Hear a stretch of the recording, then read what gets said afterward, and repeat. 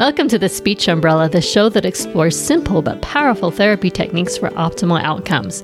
I'm Denise Stratton, a pediatric speech-language pathologist of 30 plus years. I'm closer to the end of my career than the beginning, and along the way I've worked long and hard to become a better therapist. Join me as we explore the many topics that fall under our umbrellas as SLPs. I want to make your journey smoother. I found the best therapy comes from employing simple techniques with a generous helping of mindfulness. Welcome to the Speech Umbrella podcast. I love fall, I love pumpkins and colorful leaves and cool, crisp mornings. But one thing I haven't loved is taking and analyzing data. Part of my past frustration with data was so often I felt it wasn't a true reflection of what we did in therapy, nor did it drive change by showing me a direction to move towards. Since what gets measured changes, and changes what we're all about, it's really important to find a way to make data work for us. You've probably already discovered that data can be powerful or meaningless. And if it's meaningless, you've wasted valuable resources collecting it. One of the most valuable concepts I've learned regarding data is an understanding of leading and lagging indicators. Understanding their differences and what those differences mean is an absolute game changer in speech therapy.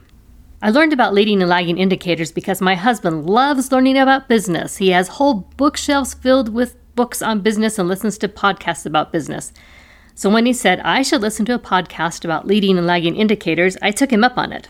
I started listening on a plane ride, and while it was really valuable information, I have to admit I fell asleep halfway through the podcast because their examples were all about business and they're all business related, and my attention started to wander. But leading and lagging indicators apply to anything you measure, and I find education and learning examples much more interesting. So hopefully you'll be able to stay awake for my podcast today. There's so much information to absorb in the whole concept of leading and lagging indicators, I've decided to make this a 2-episode podcast. Plus, I don't want to put you to sleep. Today I'm doing a general overview of what leading and lagging indicators are and how they apply to our profession in a general sense. And the next podcast I'll cover specific ways to target leading and lagging indicators in therapy. When you can determine what your data is really telling you, you become a much more effective therapist, and that's the value in understanding leading and lagging indicators. So what are these indicators? A leading indicator looks forward at future outcomes and events, while a lagging indicator looks back at whether the intended result was achieved. And why is this important? Because the best way to manage performance is to merge the insights from backward-looking indicators, that's your lagging indicators, with more forward-looking insights and predictions, and those are your leading indicators. It's like looking forward through the front window or backwards through the rear window the way you've already traveled. Here's some examples of leading and lagging indicators. In the business world, customer satisfaction is a leading indicator, while last year's revenue is lagging. If you're on a weight loss journey, what you eat and how you exercise are leading indicators, while the numbers on the scale are lagging indicators. Another way to think about leading and lagging indicators is a lagging indicator has already happened and you can't change it. A leading indicator is something you can influence. You can control and change your customer service and what you eat and how you exercise, so those are really important things to measure to get where you want to go.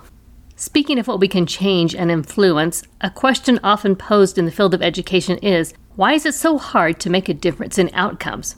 I'm quoting from the Institute for Evidence-Based Change here. The problem could be the kind of indicator we are expected to use. Typically, we use lagging indicators. Lagging indicators are our big goals, the long-term impact we hope to achieve, graduation rates, persistence to degree. These are important, but it is difficult to affect these indicators directly in any meaningful way. What educators need are more leading indicators. Leading indicators are in our control and lead to our hope for success. Leading indicators are actionable for the target population we're dealing with at the time. Leading indicators provide the right people with the right information at the right time. Close quote. So moving from the field of general education to speech and language pathology, let's consider how leading and lagging indicators apply within our field. When our clients truly master a skill, such as using a speech sound in conversation or telling a complete narrative, they're showing the ability to integrate multiple sub-skills. Leading indicators are excellent for predicting integration. For example, someone who is using a target phoneme in conversation with peers is integrating motor skills, plus phonemic awareness skills, plus memory, plus attention to detail. So, when I see a significant improvement in any of those areas, motor, phonemic awareness, memory, or attention, I can predict a significant improvement in their generalization of the target phoneme. So notice I didn't say when a student is using said phoneme at 80% accuracy in a therapy room in a describing task, which reads a lot like some of our goals. That's a lagging indicator. You've already measured how well they did in that describing task. That's not to say that these goals are inappropriate, but they're lagging goals. They don't predict future success. Here's another example of a leading indicator. Students functioning as independent learners is a leading indicator. Here's an example. Recently, I saw an example of independent learning in Artic therapy with a client. He was having quite the struggle getting his first precise and accurate R sound. But over a 2-week period, this happened. He described to me in his own words how he moved his tongue when he managed to produce an R in a single word. He said his tongue moved up and back, but had less of a curl than he thought he needed. And I wrote that down verbatim. By the way, those are gold. When a client describes to you exactly how they produced a phoneme when they say it accurately, write that down. Because those are their words, you can read them back to them, and it will trigger in their mind what they did. So the next week, I read back to him his description, and he was able to say R again in that single word, and of his own volition, he said it several times, but thoughtfully and really paying attention to both his motor movements and the sound he produced. Although I was giving him feedback on when he was correct and incorrect, he really didn't need it. He would shake his head when he heard himself miss the R, and he got stronger and more confident when he said it correctly. He occasionally responded to my feedback about his accuracy with, "Yeah, I heard that." Voila! Independent learning. If I had taken data on his correct versus his incorrect attempts, I didn't, by the way, that would not have told anyone what was really happening. That data would have been a lagging indicator. So you see, someone who is hit and miss with R and not really paying attention could have ended up with the same percentage of accuracy, but without being the independent learner. Another example of a leading indicator is oral resting postures. A client who is able to demonstrate a correct oral resting posture, that is, their tongue is on their palate, their teeth and lips are gently closed, and their lip and cheek muscles are in a neutral position, they're in the optimal place to produce phonemes correctly. And an even stronger leading indicator of future articulation success is when a client can maintain this oral resting posture while they are doing something else with their body. Okay, those are both articulation examples, so let's look at some other areas.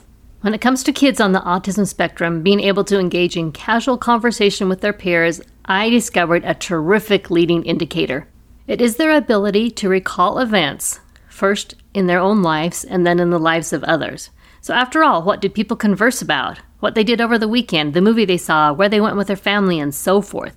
This is the stuff of casual conversation. And if it doesn't come immediately to mind, you can't even talk about what you did, let alone remember enough about what someone else did to ask them about their experiences. If this happens to you and you want to be socially engaged, and many children on the spectrum do want to be socially engaged, you may end up talking excessively about your special interests because you can't pull anything else out of your memory. I have an entire podcast called The Conversation Game, that's episode 50, describing how to build recall for individual and others' experiences. It's one of my all-time favorite things that I do with an autism group because it works so well. The leading indicator for participation in casual conversation is built right into that technique. Their leading indicator is that they can bring to memory the things that they have done recently and the things that they hear other people talking about. How about a leading indicator for syntax? I've got two, actually.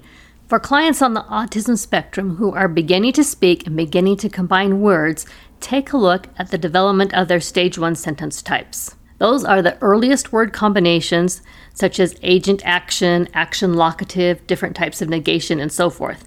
And if they have a solid representation of every stage 1 sentence type across their spontaneous language, that's a great predictor for future language development, without even bothering about MLU. I talk about stage 1 sentence types in detail in episode 26, so check it out. You can also get a PDF of all the stage 1 sentence types in my free resource library at thespeechumbrella.com/free. I did mention that these are particular to clients who are on the autism spectrum who are just beginning to combine words, and that's just because I see this problem with clients on the autism spectrum the most. I see them having the most difficulty with combining different kinds of sentence types. But this can also apply to children in the general population who are just beginning to speak. Another fantastic leading indicator for syntax development was a totally accidental but big discovery I came across a few years ago while working with clients who had significant disorders in both speech and language. I was working on phonological awareness with them in some very specific ways to help with speech, and I found that at certain key points in my phonological awareness intervention, their syntax improved without my ever addressing it directly. And since then, I've had it happen with enough clients that I now know improvement in phonological awareness is a leading indicator for syntax improvement. This has been such a help to me in therapy that I'm assembling all my phonological awareness materials into a single product, which I'll make available along with an online course on how to use it. I hope to have that ready by early 2024, so wish me luck. Let me tell you, phonological awareness is a huge leading indicator for a boatload of speech and language skills, but it's often not taught in enough detail. If you'd like to start using some of my phonological awareness materials right now, take a look at the following things. I've got my phonological awareness tracking tool, Prime to Rhyme, the Nursery Rhyme Coloring Book, the Orange is a Carrot poem activity, and Cue the Move. That's a following directions activity. And these are all available at thespeechumbrella.com/store and on TPT. The phonological awareness tracking tool describes when you would use each of these activities and gives you a really nice sequence of development, so you definitely want to take a look at that first for optimal results. What do you think about leading and lagging indicators? Isn't it a great tool for predicting success? It's changed the way I write goals and collect data and how I structure therapy. Join me next time for a deep dive into specific activities and what they measure. That wraps things up for today. If you want a transcript or the links for today's and every other episode, you can find them at thespeechumbrella.com/blog. Take a minute to browse around my store and sign up for the free resource library. I know you will find something that will help you with your kiddos. Tell your fellow therapist about the podcast, leave me a review, and let's connect on social media. I'm Dee Stratton SLP on Instagram and The Speech Umbrella on Facebook. Check out my videos on YouTube too. There's a lot of great stuff under the Speech Umbrella. Thanks for listening to The Speech Umbrella. We invite you to sign up for the free resource library at thespeechumbrella.com. You'll get access to some of Denise's best tracking tools, mindfulness activities, and other great resources to take your therapy to the next level. All this is for free at thespeechumbrella.com. If you've enjoyed this podcast, subscribe and please leave us a review on Apple Podcasts and other podcast directories.